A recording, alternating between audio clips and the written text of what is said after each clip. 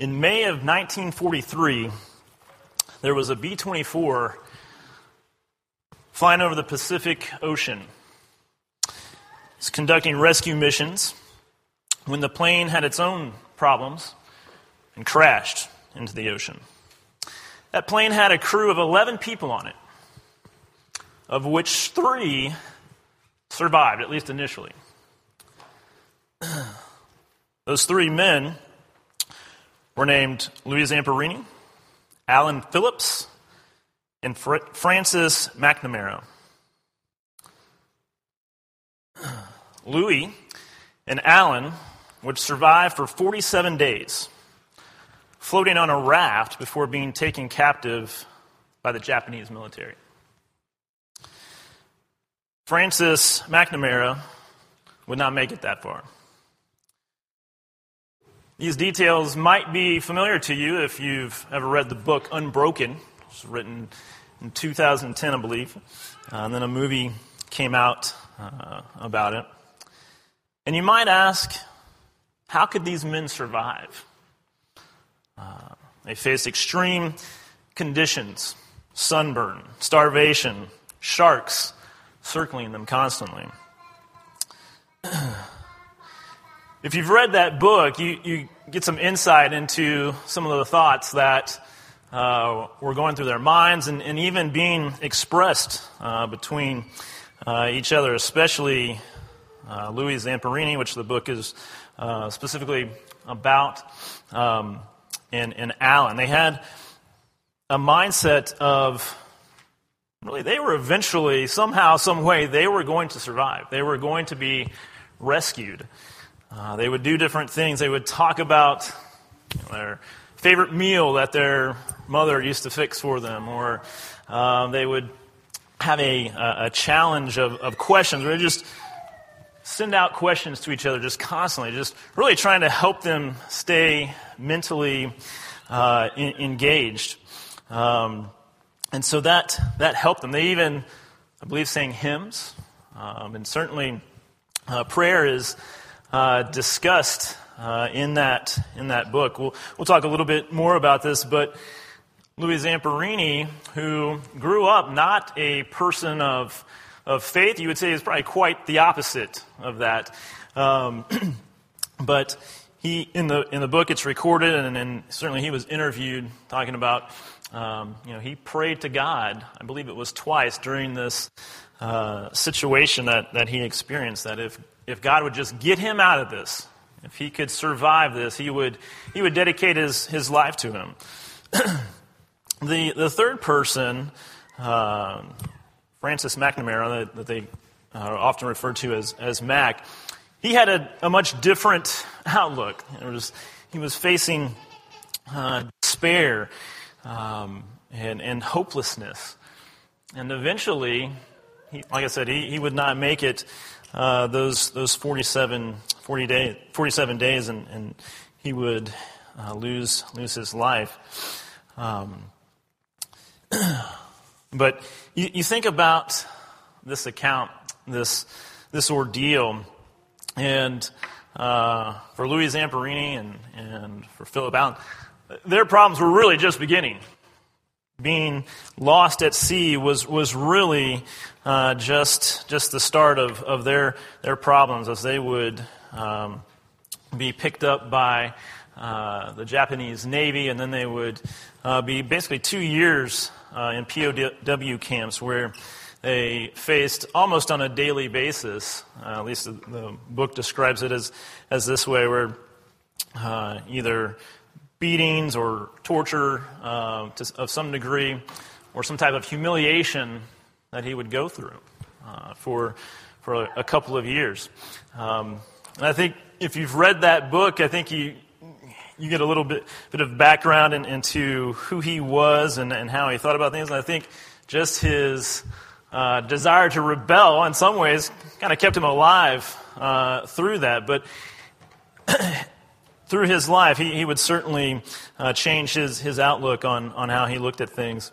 But in this book, in this account of this man's life, you see the impact that hope has.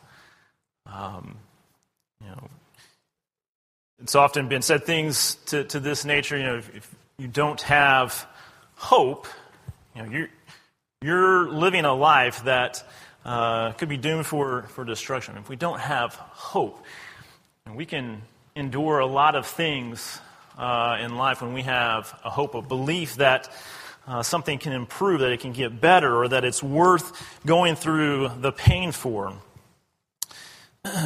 There is a professor emeritus at Virginia Commonwealth who recently wrote an article. Actually, I think Professor Worthington has even a website where they has done a lot of research on just hope and optimism and things like this. But in this article, there were some interesting things that Professor Worthington mentioned. It said, when there is no hope, when people cannot picture a desired end to their struggles, they lose the motivation to endure. It's the assumption that it's not the assumption that it is a positive or that a positive outcome is inevitable. Instead, hope is a motivation to persevere toward a goal or an end state, even if we're skeptical that a positive outcome is likely. Psychologists tell us hope involves activity, a can-do attitude, and a belief that we have a pathway to our desired outcome. Hope is the willpower to change, the way power to bring about that change. So for tonight, for just a few minutes, I want to look at some passages, some thoughts that deal with hope. It is a biblical topic. And as we're going to talk tonight, I think it kind of comes in two, I'm going to be looking at it in kind of two divisions or groups. One is with just things that we deal with every day, right now in our current life, our current situation. But even then, beyond that, on a spiritual level or really an eternal level is probably the better way to think about it. We see hope. We see that word a lot in the Bible. We see it demonstrated in different ways. You think about examples in Scripture of people that showed that had hope or that showed hope, and certainly Abraham is one person that comes to mind. Hebrews chapter 11, where this great chapter that goes through and lists different people noted for their faith. I think we see this idea of hope, both with Abraham and with Sarah. Hebrews 11 in verse 8, it says, "By faith Abraham obeyed when he was called to go out to that place which he would receive as an inheritance. And he went out, not knowing where he was going. By faith he dwelt in the land of promise, as in a foreign country, dwelling in tents with Isaac and Jacob, the heirs with him of the same promise. For he waited for the city which has foundations, whose builder and maker is God. By faith Sarah herself also received strength to conceive seed, and she bore a child when she was past the age, because she judged him faithful who had promised." There's an idea of hope with Abraham and Sarah, and certainly just probably one example of many that we can go through Scripture and see that idea. You look around this room and you think about the people that make up this congregation. There are different backgrounds, there are different experiences, there's different things that many, if not all of us, have gone through. We've had trials, we've had temptations, we've had heartache. Some of us may be going through those right now. And we share this human experience where we deal with things that can bring us down. They can discourage us. They can hurt us.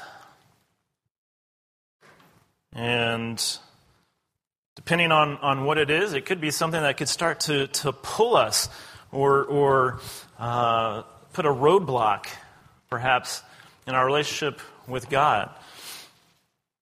There may be financial hardships or difficulties. It could be health problems, relationship problems, temptations. You can think of a number of just personal demons that people may be dealing with or have dealt with in the past. Like I said, we all experience the things that life has to offer. There's good things in life. There are things that can be troubling and that can cause problems and can hurt us. And so you might think about, or some people might kind of question, you think about God, you think about hope, you think about problems and trials in life. Can a person have hope in God to deal with the problems that we face right now? Does God care? Does God intervene? I would argue that there is reason to believe that yes, we can have hope, we can have a belief that God does care, that God does intervene, that God does provide. Now, does that mean that every situation, every problem, that God just makes it go completely away? I think we'd all agree that no, that is not the case. God doesn't take away trials and tribulations, but certainly He is a God that cares for His creation. I think that's one thing that I want to point out as we think about hope and thinking about God. Just the fact that He is a person, He is a God that cares for mankind. We see in John chapter 3 and verse 16, a passage that we're all very familiar with, where Jesus Himself states that God gave His only beloved Son because He loved mankind. He loved mankind. Matthew chapter 5, verses 25 through 33, again, well-known passage to many of us, where we see Jesus talking about encouraging us to put our focus on the kingdom of heaven, these things that are of necessity. God knows that we have those things. God realizes that. I'd like to maybe turn your attention to 1 Peter chapter 5.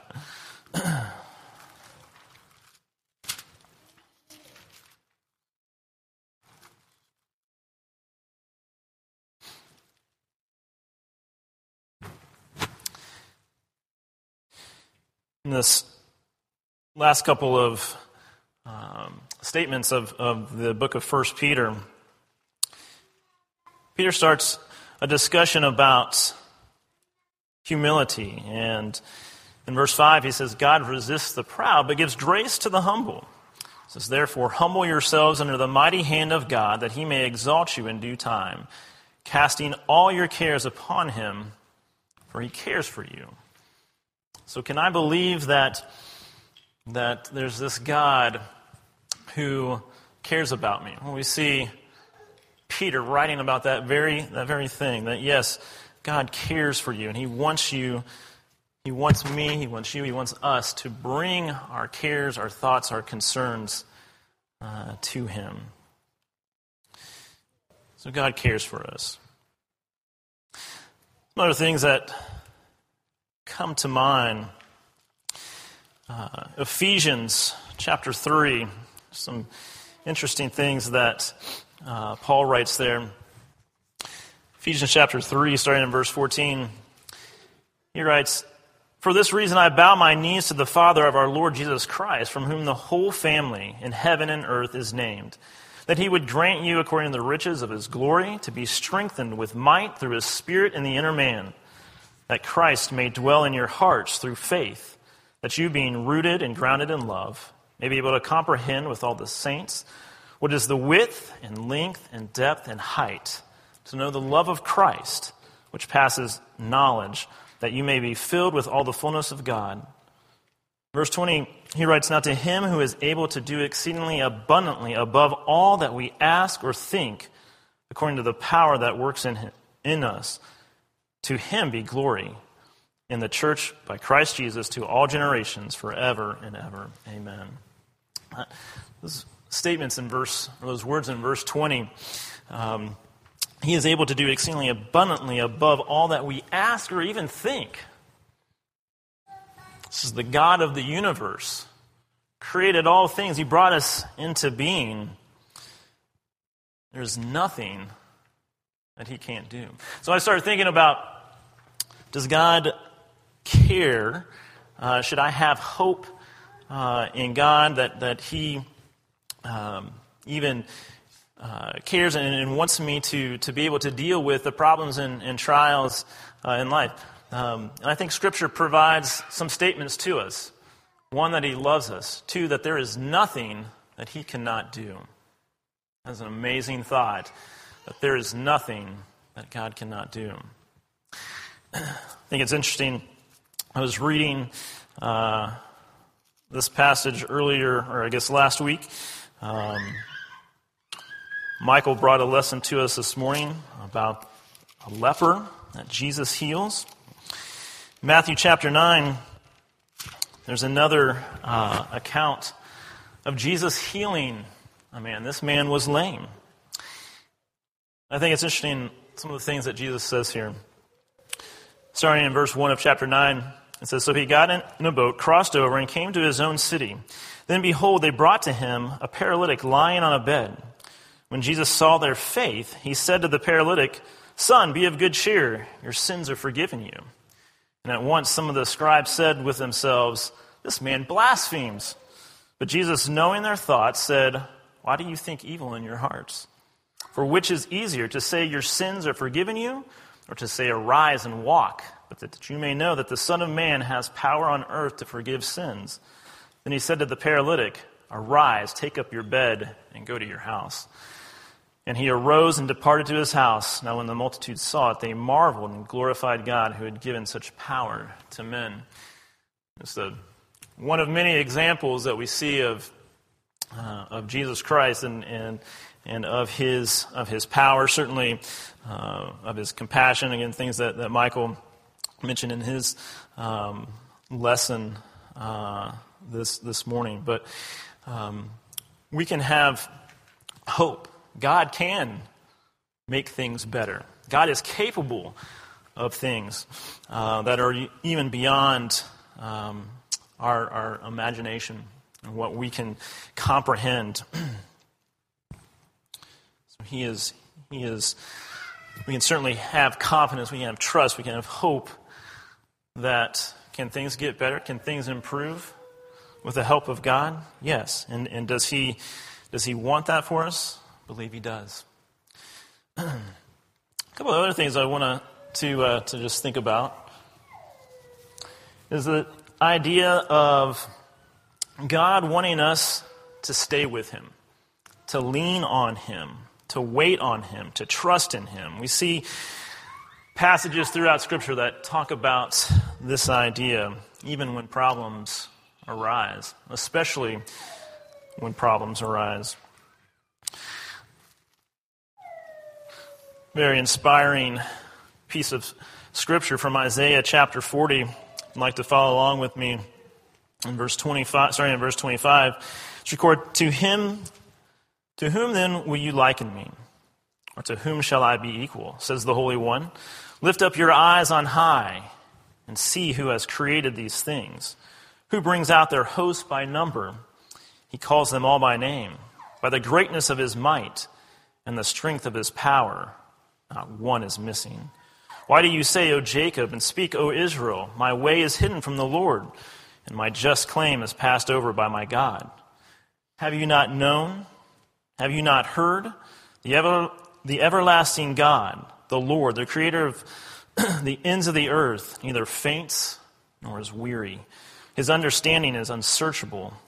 He gives power to the weak, and to those who have no might, he increases strength. Even the youth shall faint and be weary, and the young men shall utterly fall.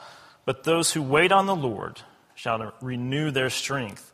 They shall mount up with wings like eagles. They shall run and not be weary. They shall walk and not faint.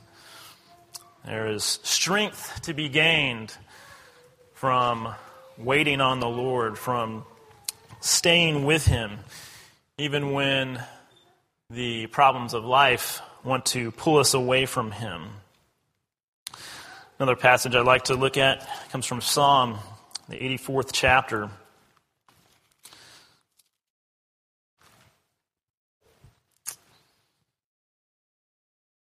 It's recorded here. How lovely is your tabernacle, O Lord of hosts.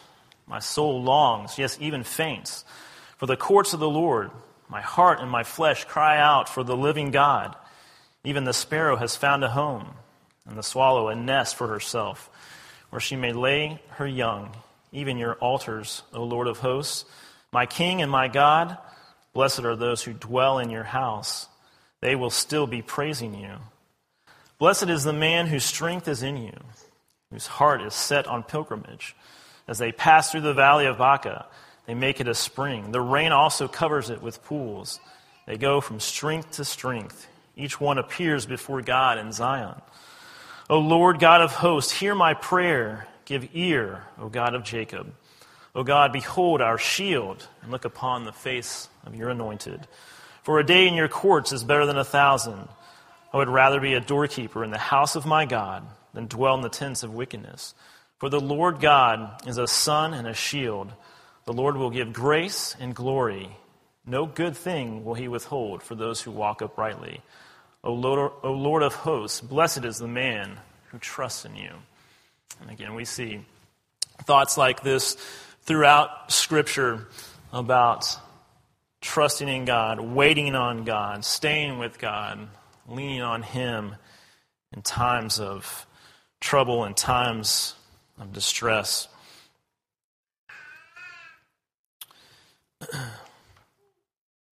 And so we can be strengthened. We can learn things from going through things, through problems, through trials. And the hope that they can get better can exist because of who God is and what His desire for us is. There's also some thought that when we deal with problems, when we face problems, there's something to be gained by that. I'd like to turn over to Romans, the 5th chapter.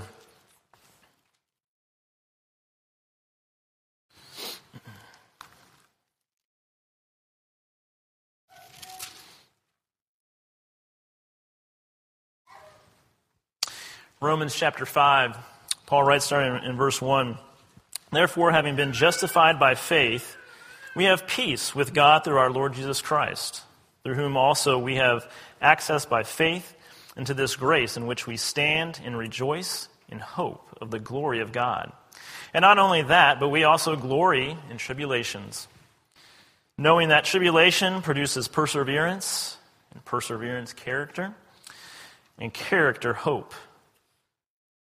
And hope does not disappoint, because the love of God has been poured out in our hearts by the Holy Spirit who is given to us. When we go through trials and we persevere, that character is formed. Hope is strengthened. I love that wording in verse 5 that says, now hope does not disappoint. You go back to that idea that we were talking about with hope being really kind of an attitude and something that should motivate us. And there are things that we can learn, that we should almost embrace by having trials and problems put before us. Knowing that we have a God in heaven who loves us, that we can be strengthened, that we can deal with whatever is brought before us. But I think when we see that idea of kind of these things that seem to kind of build upon themselves in the way this is written. There's something that we should take away.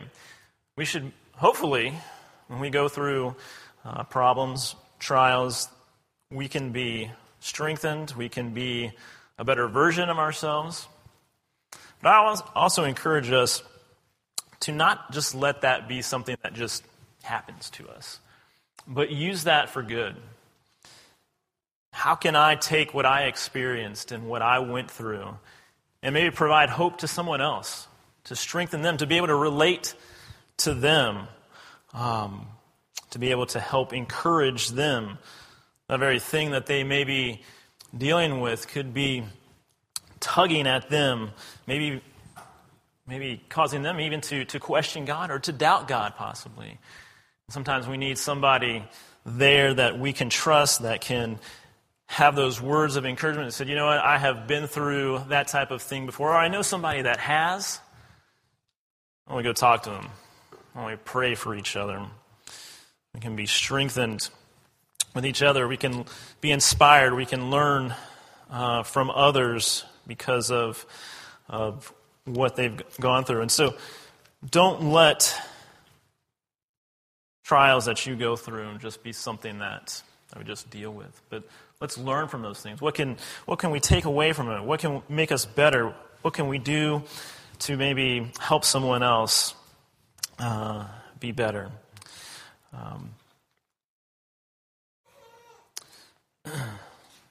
I also like what's recorded in 1 Peter, again in chapter 5. We've already looked at a few verses there, but in verse 10 it says, "But may the God of all grace, who called us to his eternal glory by Christ Jesus, after you have suffered a while, perfect, establish, strengthen, and settle you."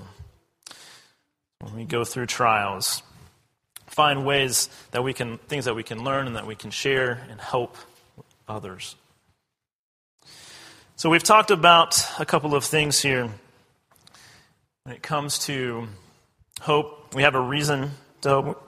There's a God in heaven who loves us, who is capable of doing things that are beyond our imagination. There's nothing that he cannot do. He has this desire for us to be with him, to lean on him, to trust in him. When we go through these trials, there should be things that make us better and that we can share with others. That's all things here dealing with our life together on earth in this current day. I want to turn our attention now to, certainly, really all of this is spiritual, but as I said, maybe more eternal is the word to think about. I don't think anyone here in this room, I think we would all agree that sin separates us from God. But I love what Peter writes about a hope that we have. 1 Peter chapter 1, verse 3. Peter writes, "Blessed be the God and Father of our Lord Jesus Christ, who according to his abundant mercy has begotten us again to a living hope through the resurrection of Jesus Christ from the dead, to an inheritance incorruptible and undefiled, and that does not fade away, reserved in heaven for you, who are kept by the power of God through faith for salvation ready to be revealed in the last time." A living hope. Our sin has separated us from God. But Peter here mentions Jesus Christ.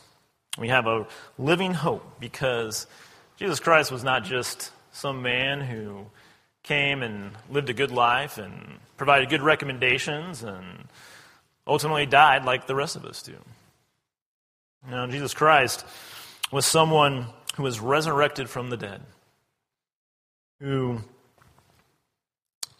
defeated Satan. There's nothing that God cannot do, including raising his own son from the grave. And because of that, we don't have a hope of heaven that's maybe just today or was yesterday or maybe tomorrow. We have a living hope. It is there. It is always. And it is ours. Of course, there's requirements for that. Becoming obedient to the gospel call. But Jesus Christ made that possible. Think about all the things, really through Scripture, from the Old Testament to the New Testament, they all point to Jesus Christ. And He is the reason that we have what Peter calls this living hope. So if you're in the audience tonight and you've never put on Christ, or perhaps there's things in your life that have recently separated you from God, or have tarnished that relationship, you have an opportunity tonight to change that, to make that right. I know there's at least a few people in the audience that either knew Gary Sandusky or had met him. If you're not familiar with him, he was a preacher for a number of years in southern Indiana who just passed away, and his funeral was yesterday. I didn't know Gary well. I did know some of his sons and daughter-in-law, and had the opportunity to hear him a couple of times. There was one thing that I still vividly remember, that he was where I got to hear him speak, and he was talking about the idea of heaven, and he said, God is just trying to give you heaven. He doesn't want to make your life miserable. He's not trying to put all these restrictions on your life. He is just trying to give you heaven. And isn't that true? He's trying to give us heaven, a hope, a living hope. If you're subject to the invitation, please come forward as we stand and as we sing.